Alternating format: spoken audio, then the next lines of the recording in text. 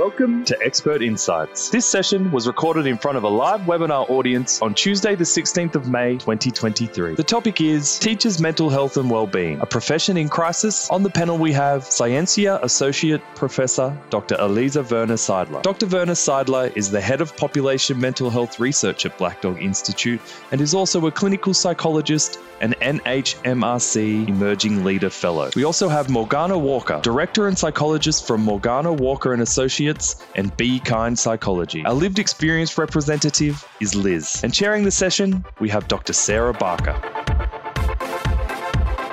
Warm welcome to you, everybody.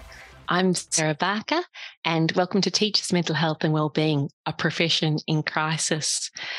So I'd like to acknowledge the Aboriginal and Torres Strait Islanders as the traditional owners of country.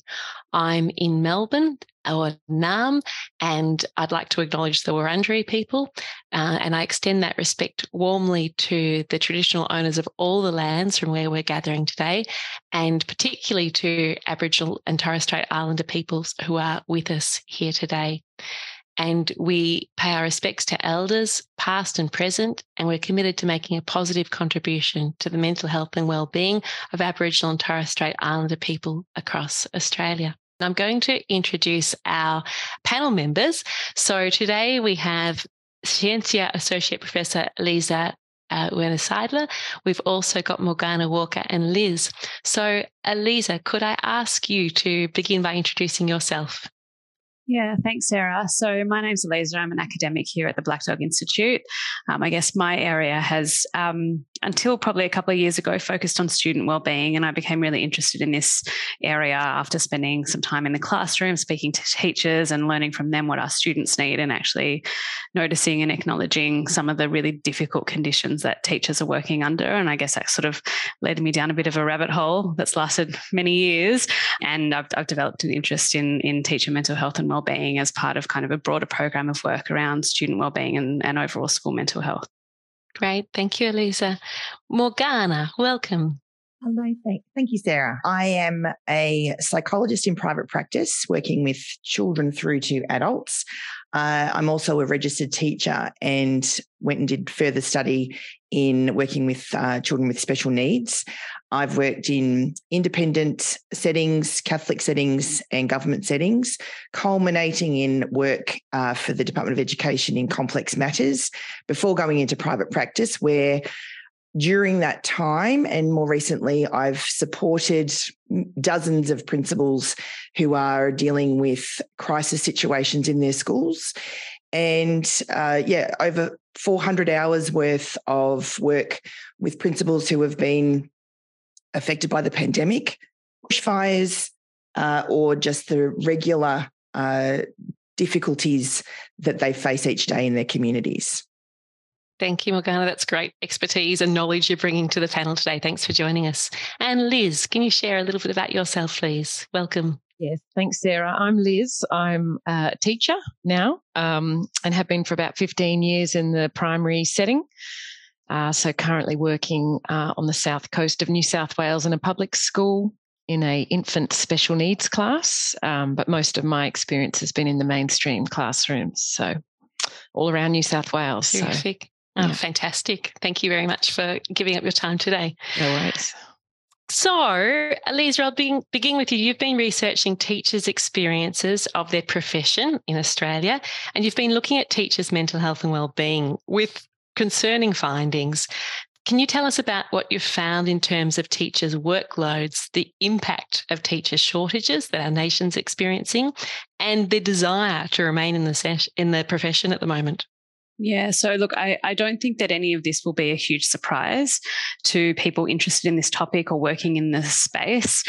We did a national survey, which we started at the end of last year, and that was really to capture the experiences of teachers kind of we haven't really, the pandemic isn't over, but kind of at the end of the lockdowns and remote teaching, because we heard loud and clear that it was extremely stressful going through all of those changes and delivering, educating young people using a different a different format, and also looking after people's own families. So I guess what we found is about 70% of the people surveyed, and we had about 5,000 people in our survey, so it was a really good representative sample, are reporting unmanageable workloads, which is really concerning. 80% of schools of teachers were reporting that their schools have teacher shortages. And I guess the important thing for that is, there's one of two things. First of all, it means that teachers are being drawn in to teach in classes that they don't necessarily have expertise or experience in. And that has negative impacts, not just for their kind of morale. If I've spent years at uni learning to teach history and geography, I don't want to be thrown onto a music class. That would, we hear from teachers that's really undervaluing. And of course, it's not good for students either. So I guess that's kind of one of the effects. And the other one is that one of the consequences is it's very difficult for teachers to be able to take leave when they deserve it, when they need it. When you have a shortage in your school, if you take leave, and that's going to put more pressure on your peers, I think, school leaders have a really difficult time at the moment working out sort of where the balance is and being able to afford, it's not a privilege, it's a right to be able to take leave when you need it. And I think that, a stretched system is really reflective of difficulty with some really, basic kind of workplace conditions. I guess the other thing is we're hearing that about half of the teaching workforce that we surveyed, and admittedly people willing to participate in a survey maybe having a very good or a very negative experience, about half of them are considering leaving the profession in the next 12 months. So that's a real worry. The federal government's done some modelling around this. We're looking at a shortage of about 4,000 teachers by 2025. And with increasing numbers of teachers leaving the profession, that worsens things for the ones that are left. So, we're in a terrible cycle at the moment, I think, of worsening conditions and teachers leaving. And I guess I'm really hopeful that we might be able to do something about that. Yeah, me too. Okay, thank you, Aliza. Liz, what are some of the key pressures you've experienced, and what's the effect of workload and staff shortages been like for you and your colleagues? I think the main thing is with teaching at the moment, it's just all too much. I think teachers in general just are overwhelmed by the workload. One part of it, and the main part of it, is actually teaching the students. And the other part is the administration that I think has really gone up a fair hike, especially over COVID. But even just, there's a lot more data around teaching now and a lot more recording around teaching.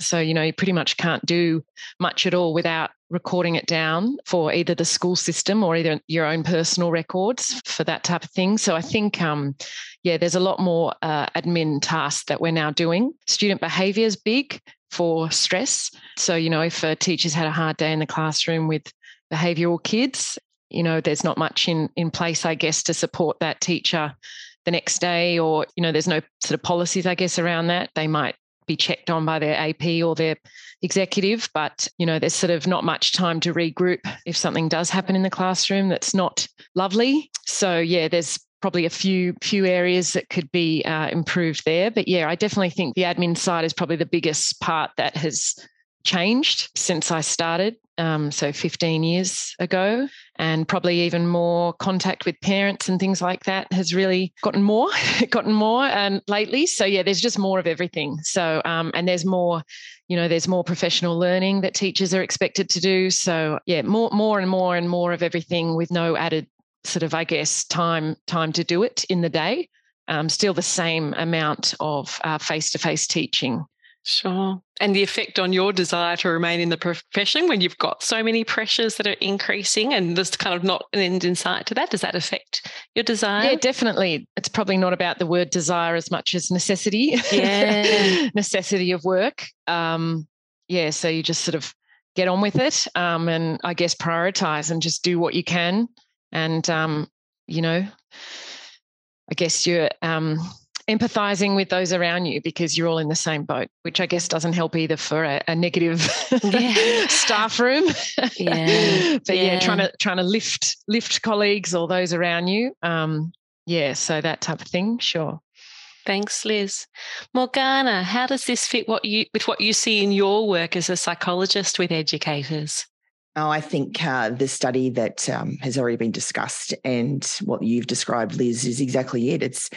There's more and more and more, and it's not necessarily making things better for the students or the families. And bringing it back to the pandemic, we had already a job that was losing its spark, losing its joy when you take into account the extra professional development requirements, the compliance to VIT registration, even starting in a role, as well as now having so many more stakeholders involved in what was previously a principal making decisions in a school for their school and for their community, and they knew that, responding to the teaching requirements of the students, and then that filtering down to the students. As a teacher, there is so many great moments that you can experience, but when you're against a clock and filling in a spreadsheet and responding to a multitude of dysregulated parents and a huge pile of emails, it can just suck all of that out. And that's what we found for so many of the people that I worked with through the pandemic. All the little fun things that happen in your day as a teacher were replaced by screens and worrying about their well-being while also trying to manage your own and your own family's well-being as well. Thanks, Morgana. Excellent points. So, Aliza, what have you found in terms of teachers' mental health and well-being? Yeah, so I think this is something that we haven't really had a light on this before. I think in the kind of existing literature and popular media, we hear about stress and burnout a lot, but we don't actually hear about mental health. And so that's what we looked at. We looked at depression, anxiety, and stress in the teaching workforce. We already know that it's higher than the general population, but we didn't know quite how high it was. So we've got about 50% of teachers reporting symptoms likely to meet criteria for depression, about 48% for anxiety, and 60% for concerning levels of stress. Yeah, I don't want to paint, such a bleak picture, but it's not looking good. It's very difficult. And of course, we don't know what we can attribute this to. Of course, teachers aren't teaching in a vacuum. There are other things going on. But this level of stress, anxiety, and depression for a group of people in the same workforce, I mean, we see similar things in junior doctors and nurses, and they're at very high risk for mental health problems. And I think in some ways, we have frontline workers in teachers. Things were bad before the pandemic, and they're just even worse now. So I guess I'm really hoping to shine a light on this.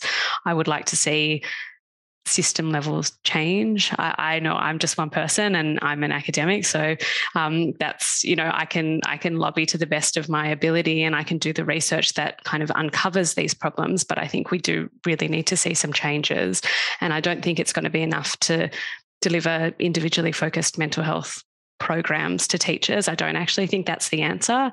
I think the implicit message in that is, toughen up, deal with it better, get through your emails faster, get better at your admin. And that's really not the solution at all, but rather to look at some of the issues like what you were speaking about, Morgana, that are driving, and Liz, that are driving these problems, and start to address them. Great. Thank you, Aliza.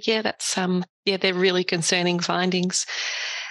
Okay. And the effect of these mental health and wellbeing concerns on teachers' desire and capacity to remain in the profession. What's that, Aliza? What's the research saying?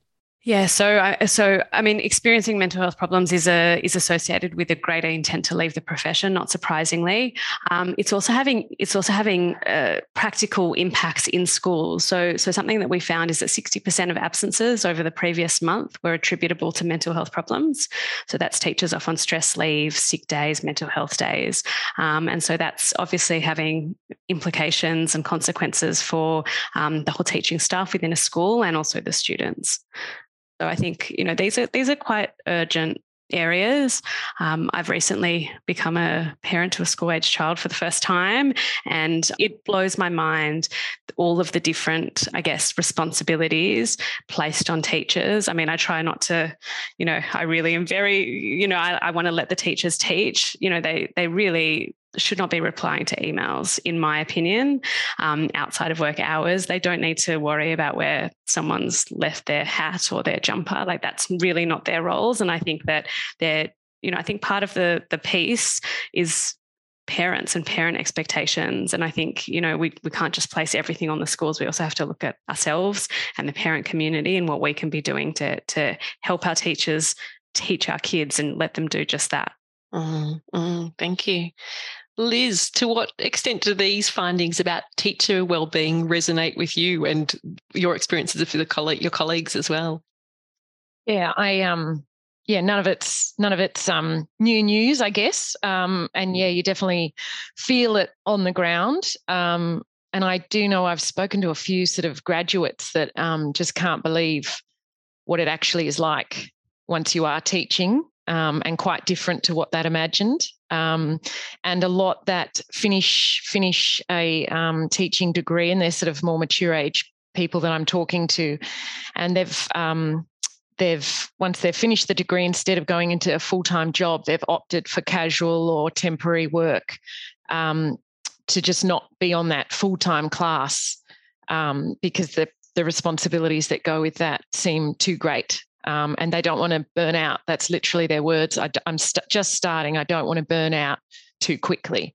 So I just find that a really interesting mindset for fresh teachers to choose not to go on a full-time class, which is ultimately, the job, I guess, that you're and training the goal. for. So, yeah. And it's very right. telling about the system. Well, and that's not sort of isolated. That's a few people and in different areas as well. So I think it's sad, and I think it's sad for the kids because, I think as Aliza was saying before, she started with interest in student wellbeing, and I think that's one of the biggest things. Schools are about the children, of course, but we're all teachers, we're role models for the students. So if we're not coping ourselves, it's not going to go well, is it? No matter what we're trying to teach. So I think there is, thankfully, a shift into this space of teacher wellbeing, but it's slow and it's quite late. So I think we're sort of chasing our tails a bit now, trying to get on top of things. But it's definitely been sort of seeping along slowly, especially with all the strikes that happened over the last few years. That all caused, even stress in the workforce of who was striking and who wasn't, and who's paying for the union and who's not, and all that type of thing. So even though teachers look united in that front, that also added pressure as well. So it hasn't been easy, I guess, and there haven't been any huge changes from those things happening either. So it hasn't. I guess teachers probably don't feel very heard right now. Yeah. Thank you, Liz. Morgana, what have been your observations of teacher and principal wellbeing been in your work pre-pandemic and now? How many hours have you got? A couple of things. You spoke about graduate teachers coming in and saying they don't want to take on a full-time load. One of my observations is, due to necessity, we have been having graduate teachers on their last placement, doing their rounds, and then getting offered a job, and the principals having to apply to VIT to have those students get permission to teach, which means that the whole system is on the brink of collapse. We're not even allowing new teachers to find their voice, find their feet in classrooms, because they're already starting to fill in a gap as an employee rather than even just having their first year. Another thing that I'm very concerned about is that just because we went to school does not mean that we know how to teach. And as Aliza mentioned, there are a lot of parents involved with their child's school and their child's schooling for reasons that say, I'm doing the right thing by my child. I'm going to make sure that this teacher looks after my child, number one. A couple of generations ago, when you have families that are bigger, there may be 4, 5, 6 children, the parents perhaps were not as helicopter or lawnmower parents involved, and they were just happy that the child came home in one piece. And if the child came home after having been in trouble with the teacher, that child knew they were going to be in trouble at home. So when we have minimised or diluted the status of teacher to babysitter and someone who can be the recipient of education from people outside education, then we get children that are confused about who has what role. And unfortunately, we have an increase in the number of children who are anxious, that they share that with their parent. The parent brings that information to school. So now the teacher is not only teaching, looking for the child's hat, they're also mental health professionals in this space, so to speak, and having to deal with not only literacy and numeracy, but also psychological issues as well.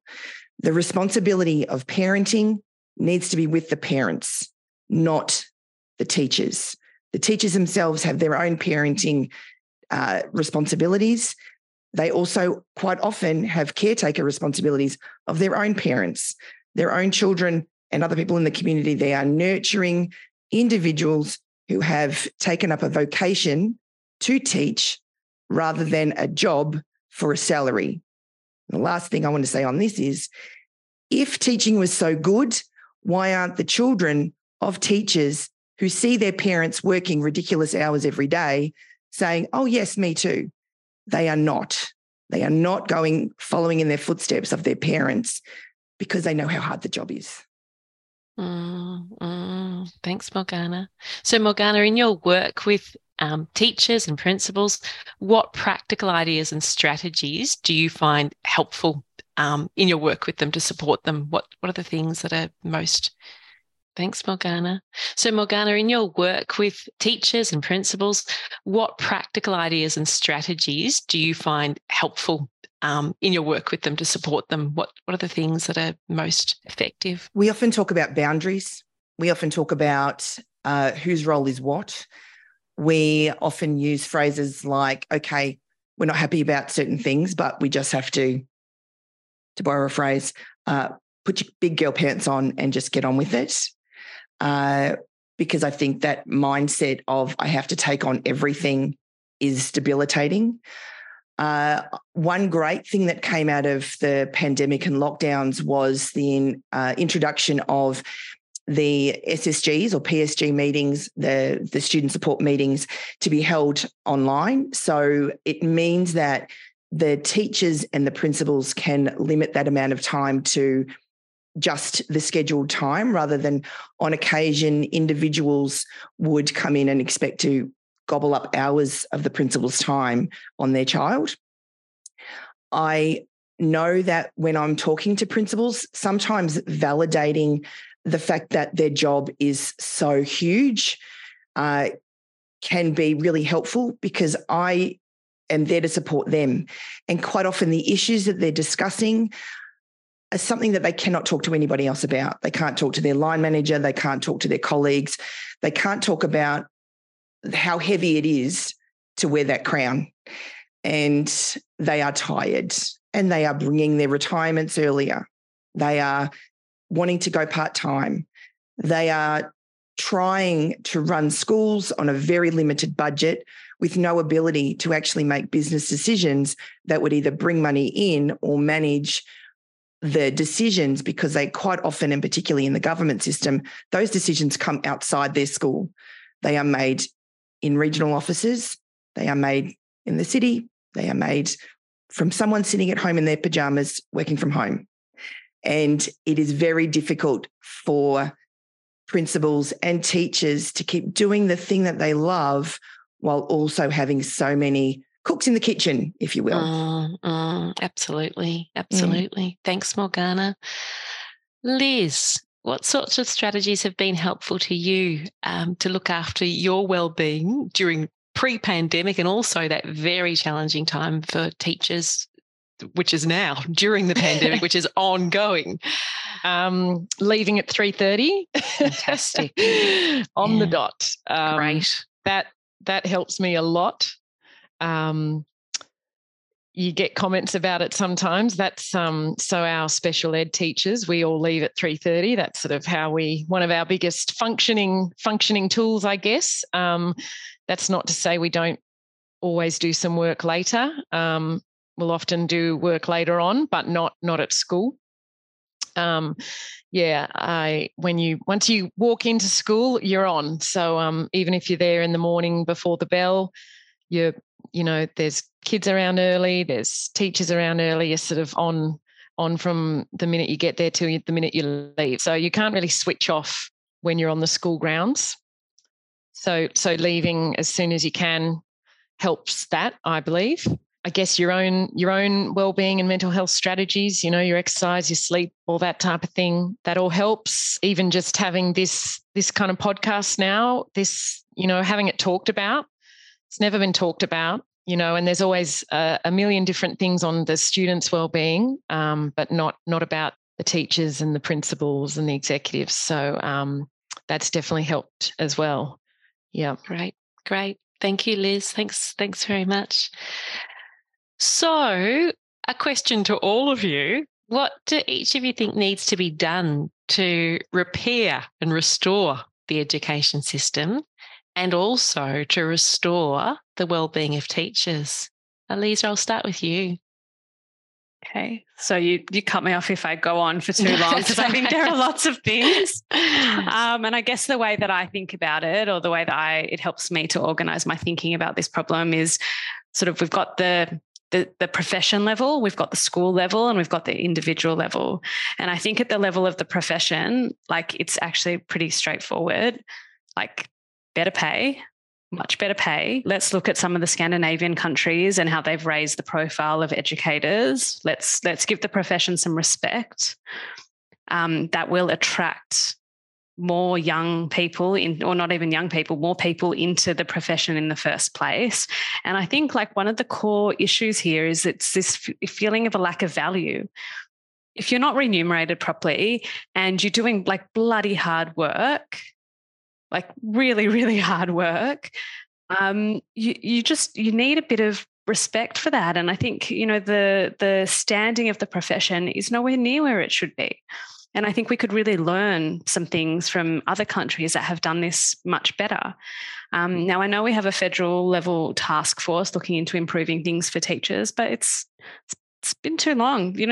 I remember growing up and there was teacher strikes, and my mum was a teacher, and I've heard all of this stuff anecdotally, and I chose not to go into the teaching profession. I lecture a little bit, but so not entirely, but I'm not teaching in schools.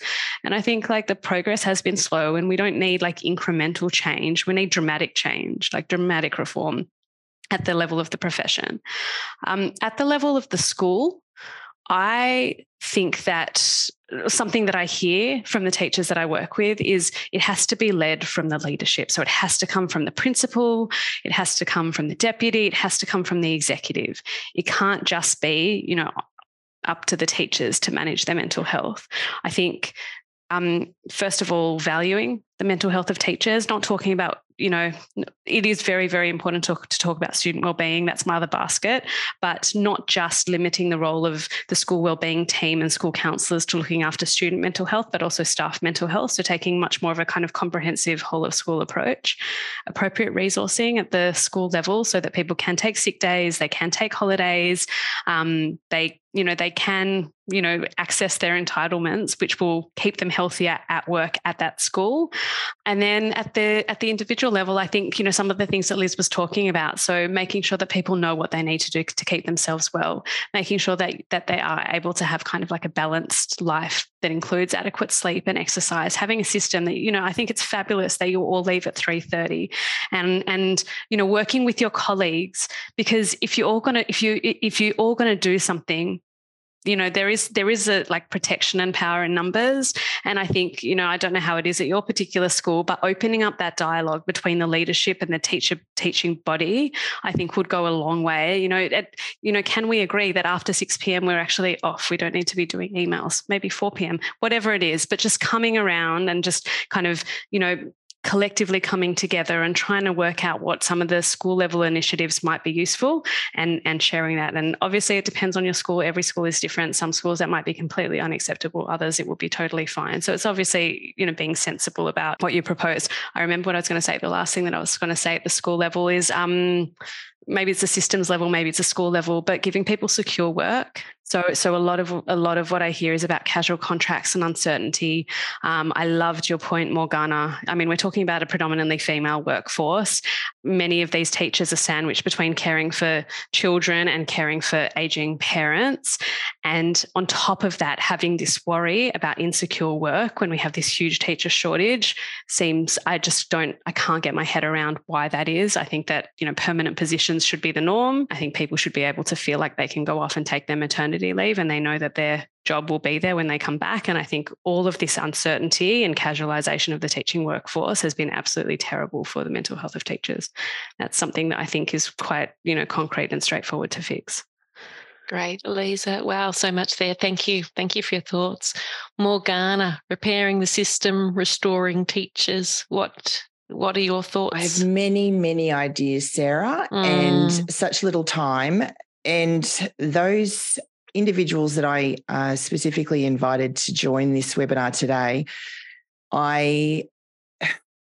it will be hard not to cry knowing how hard these people have worked the last couple of years.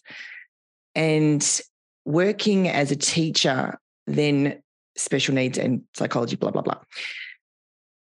We have had the last couple of years, we asked our teachers and our principals to run schools when the world was falling apart and we didn't know what to do. We said, good, go home and teach everybody from home, and you're going to manage it. Just do what you've done in the classroom and, it'll be fine.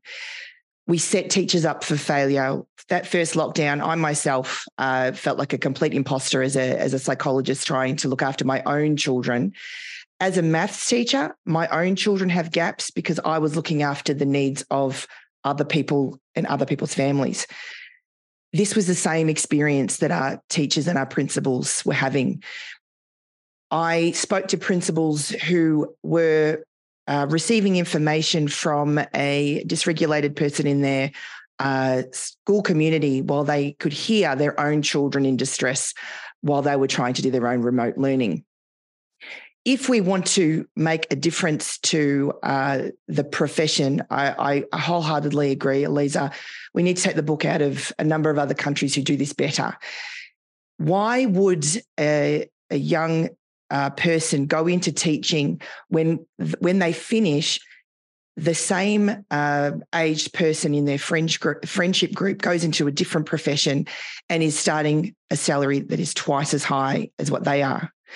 This lack of funds does not attract men to the schooling of the teaching profession, so we have an imbalance. When you want to teach the child maths, science, numeracy, drama, art, we need specialists in this particular area as opposed to a generalist idea across a number of different functions in the school.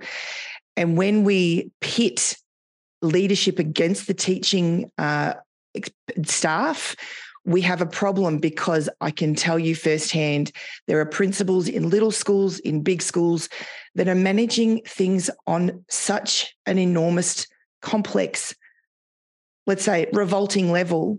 How on earth can they possibly then have anything left over to be visionary and guiding for the rest of their staff? What has also happened is that during the pandemic, we had everybody trying to do their best, and we had celebrations when kids returned to schools and parents putting in, thank you very much for doing all the things that you've done for our children with remote learning. After a while, the thanks became a little bit empty as people were sitting at home trying to keep their own jobs and their own incomes afloat, and then reduce the children who going to school as more of a, just get them out of my hair so I can keep my job. How does that translate to, I'm also managing my own stuff as a teacher, but now I've got to manage everybody else's central nervous system as well?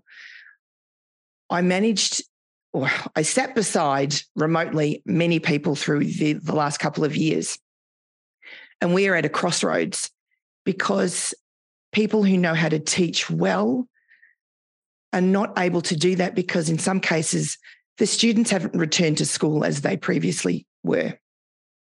We now have school refusal higher than ever. We now have many, many people who have decided, I'm going part-time, I'm retiring early, as I said before, I don't want to do this anymore. And there is no plan for someone coming through. There are a lot of policies. There are a lot of people outside the actual school facility making decisions about how schools run without ever having to have juggled yard duty and a full bladder. I would like to see people who are in offices making decisions about schools to be relocated to be in a school and have to conduct yard duty and then go back and see just how much it can be accomplished by a human during a school day. The point you made, Liz, about you get to school and then your day is done and you get to the end of the day. I'm emotional. Principals and teachers do not go to school at 7 a.m. in the morning because they want to. They do that because they can only get their admin done when no one else is around. Because sure enough, little Johnny lost his school bag, turns up at your door and you've got to manage that. Someone who wants to see you now is at your door and you have to manage that. Then you have to deal with managing how you deal with contractors and maintenance, because buildings are part of your remit as a principal or as a leader in a school. And then coordinate the fact that one of the staff is away and you've got a child on a roof, because that's just what they do sometimes. And you have to manage it in the moment. In the meantime, you've had a fight with your teenage daughter who's called you every name under the sun, and you have to regulate that for yourself. My daughters are gorgeous too, by the way. They never yell at me about anything. But if we want to make things different for teachers, we need to think about education for the 21st century rather than for the 19 whatevers. We are preparing students for a world that we don't know how it runs anymore. Why are we doing chalk and talk when in actual fact, most of the information we're imparting can be found on Google? We need to be increasing their critical thinking skills rather than their typing skills. We need to be empowering them to look at their post-school experience as in something that they can attain without having to draw upon their life generating life, but whatever else, of a teacher or a school. Parents, step up. Support your kids first. Empower them, because little people need to learn how to deal with little problems before they become big people and make the problem someone else's. Do not make the responsibility of creating humans all on teachers. Parents, take responsibility for your own children. Thank you, Morgana. Yeah. Mic drop. I nearly bought a mic because I thought I could do a mic drop. Thank you, Morgana. Thank you very much. Liz, your thoughts being part of the system, what's needed to repair it and what's needed for teachers' wellbeing right now? Time. Time. I think that a lot of things teachers need to do on top of the teaching load needs to be done within the teaching load. So, the upskilling or the professional learning, programming, the admin, all that kind of thing. We need more time during the week to do it when we're at the school in the job, not as an extra on top of the class. Also, someone mentioned before counsellors, the school counsellors. I think we've got 750 students and one counsellor. And I know that she's constantly assessing students as a psychologist. That's what she's doing. It takes her, she says, a week to assess a student. So on any given day, she has 20 students on her caseload of assessing only. So that's half a year. So that's not even 5 minutes of counselling for any child within the school. So that's out of control, to be frank. And then I know parents that are looking for counsellors outside of the school. They can't get in anywhere for their children. So that's more about the child. But I was thinking more that then impacts on the teacher, because the child's not getting the counselling or the assessment they need.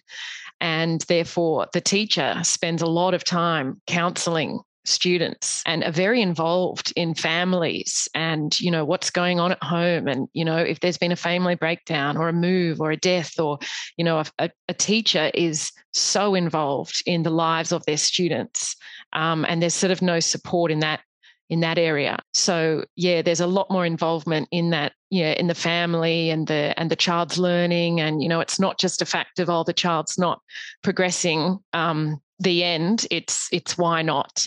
What do we need to do more? Who do we need to talk to? What support can the school give? And often, the principals and the executive, as Morgana said, are working with a really tight budget with restrictions made way beyond their levels. So, we have a learning support team meeting every week about which students in the school need support. And it's just like a big, passionate argument because we're all fighting over money that essentially doesn't exist. Every executive's gone over their budget, their allocated budget. And it's like, do we have more for this? Do we have more? And we don't have more. And so it's trying to, who's got the most experience to say which child needs more of what, and all fighting for the same thing and essentially arguing with each other because there's just no room to move, I guess. So, quite strict, tight restraints. All the leaders in the schools are teachers. So, I guess there's a point there where, sometimes fabulous teachers aren't necessarily fabulous leaders. It's only becoming now where the department are sort of introducing, well, in New South Wales anyway, leadership kind of fast tracking courses for people to learn to lead. So I think the more leadership opportunities for teachers to learn to lead would be wonderful. And in saying that, I've had some fabulous principals and executives. So that's not by any means to say that I haven't been led by wonderful people, but it's completely different skills, I think. And I think as well, we've talked a little bit about temporary work. Definitely the most stressful times in my career have been as a temporary teacher, which has been the majority of my career. And that term 4 hits, and it is just, applying even just for another temporary year, applying against your colleagues when there's only so many positions available, outsiders coming into a school and employed over sort of people that have been there for a few years, and then the permanency. So I actually, just with my career, the reason I got into the special ed was because, 2 reasons. Wellbeing was a huge thing for me, and I felt sort of I was going towards that way in the classroom over the curriculum as such, but also that's where I could get a permanent job. So I moved into special ed teaching, and this is my 2nd year in that, and I did get a permanent job. Congratulations. Thank you. I did have to start the Masters of Inclusive Ed to get that job. I've since paused that because obviously study and full-time teaching is a whole other thing entirely. But in terms of not being trained appropriately for my area, I guess I'm a mainstream teacher and I'm now teaching special ed. But it's not uncommon and it's not unusual, and it's definitely a just grin and bear it type situation. Yeah, I guess back to the question of what would help is just a bit more time within the school week to do all the extra stuff, as opposed to it being on top of the teaching load. And just a bit more awareness around, all the family emotions. As Morgana said, you've got a lot of parent stuff coming at you. There's a lot of emotion in that. And you definitely have to be sort of ready to justify any action you take with a child, whether it be a discipline measure, which people don't even really like that word anymore, discipline, or consequences. It all has to be about, what resilience did we build up in the child, or the adversity. It can't just be you've done the wrong thing and now you're going to miss out on something. That even just that concept seems to be gone with the wind, which is, it's a shame because at the end of the day, there does have to be boundaries, and that's where students feel safe. So when you have to continually justify your actions and or even just to feel that you do need to justify. It's an eggshell system if you have to justify. You're absolutely not safe. And that's, I guess, why my point about recording even your own personal records, to ensure that when anyone says anything about something that happened, you have it written down and you know exactly what happened and what you said and how you dealt with it. And then you have the backup of your executive and principals and that type of thing. So, there's so much in it. It's hard to pinpoint exactly. I guess that's the biggest thing. There's so much. It's where do you start and what do you do first? Yeah. Thank you, Liz. Thank you. That's a real insight into, your experience. Thank you.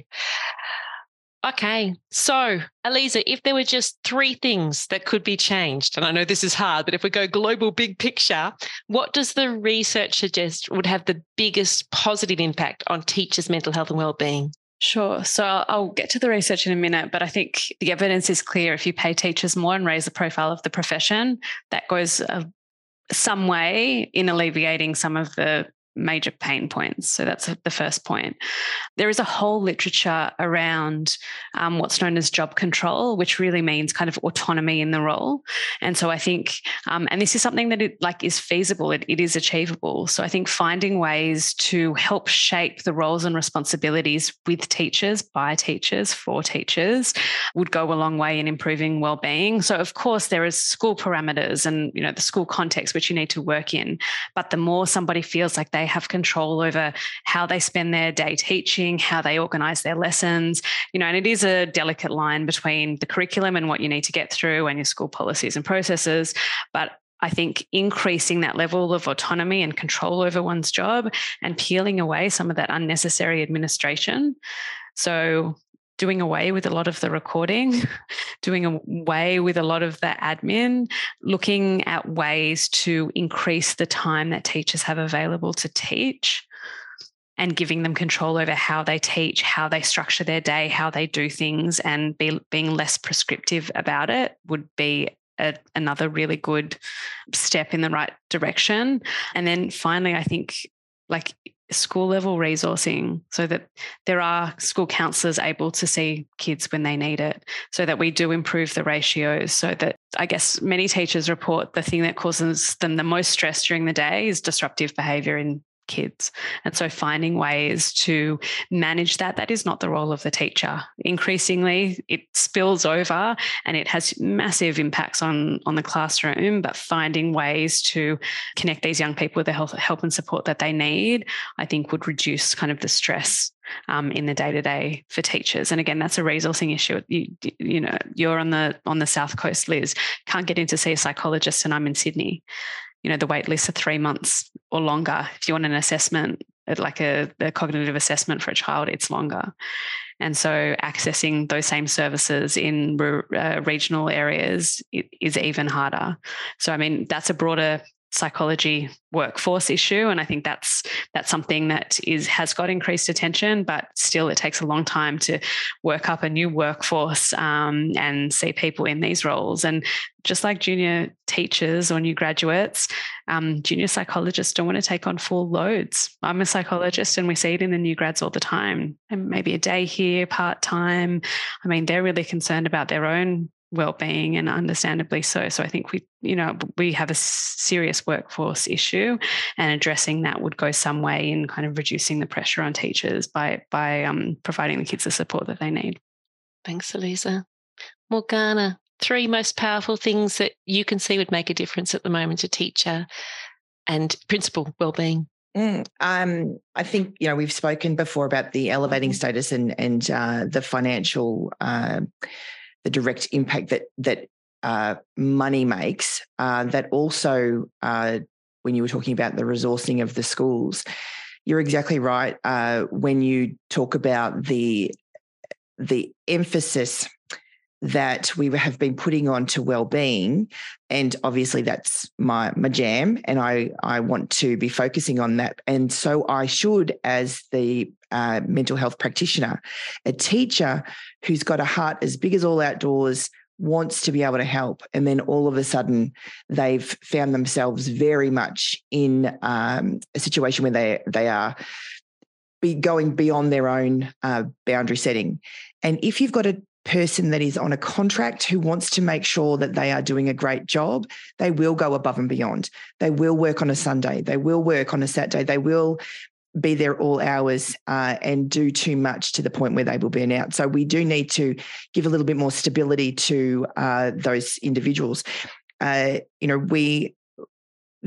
makes me nervous when I hear around, people going into the outside their remit in terms of their professional training, because it will increase the amount of burnout. But when you have a policy around a child can go to their local neighbourhood school and there is no compulsion for the family to provide any background information or consent to be assessed, you have children with significant needs going into their local neighbourhood school and being in a mainstream classroom with a teacher who's doing their best as it is. And we know that the numbers of kids with special needs are going up, but it's not translating into the training that new grads are getting in their training. It's the same as it always has been. 95% of your time will be spent on 5% of your students. When those 5% of students have significant intellectual, physical, emotional, and violent tendencies, then what hope does a mainstream teacher have? What hope does a school have when they need to get more and more aids? And the policy cannot be just simply get more feet on the ground or more school-wide behaviour policy training, because you've got big-hearted people who have chosen education as a vocation leaving even faster because they are worried for their own safety. The nearing retirement teacher assistant who is there supporting a kid with significant challenging behaviours will leave. She was there to make sure that people are reading better, not to be managing someone's toileting. And so if we continue to see schools as a place where teachers and principals don't have the rights but have all the responsibilities, then you are going to have more burnout and faster. So it's policy change around that. Change around that. As a special ed qualified teacher, I've worked in specialist settings and loved it. It's hard work, but I had the training. I could not imagine that some of those kids would be getting the best of the teaching staff, and if anything, became